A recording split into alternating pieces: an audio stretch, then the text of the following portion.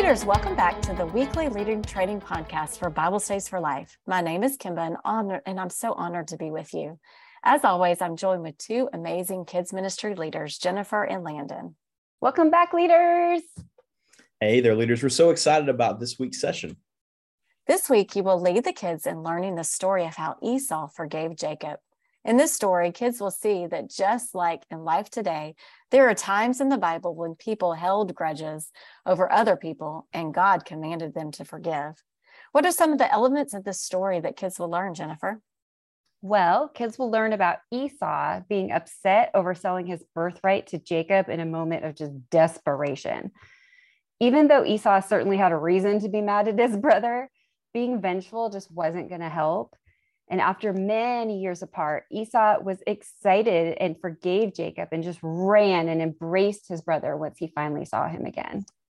Amen. That's right. And this wasn't just a story of forgiveness after many years apart. Kids will also learn that God had a huge part in the story because of all the years God spent talking to Jacob and encouraging him to return home after being separated for many years. This is a true story in God's word that will encourage kids to remember that holding a grudge is never an answer. Kids will be encouraged to forgive the people in their lives, just as we see in this story. Because God wants family members to forgive each other, this is actually another reminder of the gospel. I was just about to say that. This is a great example of the gospel. Because of the love that God has, He asks us to forgive others because of the ultimate forgiveness that he's offered to us. That's right. And that's so beautiful. And for our preschoolers, they're going to be focusing on the fact that family members can love one another just as Jesus commands in John 15:12. Esau forgave Jacob for taking the blessing of the firstborn.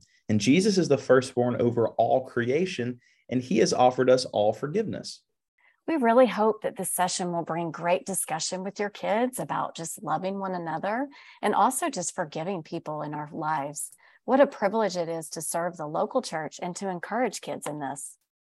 Leaders, run with this opportunity and remember that God has equipped you to do his work. Esau had to give up his blessing to Jacob. Jesus had to give up his life for us. He took the punishment we deserved so that God could give us the blessing of eternal life. Because of that, we're equipped to do his work. That's right. We are praying intentionally for you this week, leaders. We sure are praying. Leaders, we encourage you to go to BibleStudiesForLife.com and click on Leader Extras for Kids. This is filled with additional activity ideas. There's some social media posts and other resources that may help you. We'll see you next week.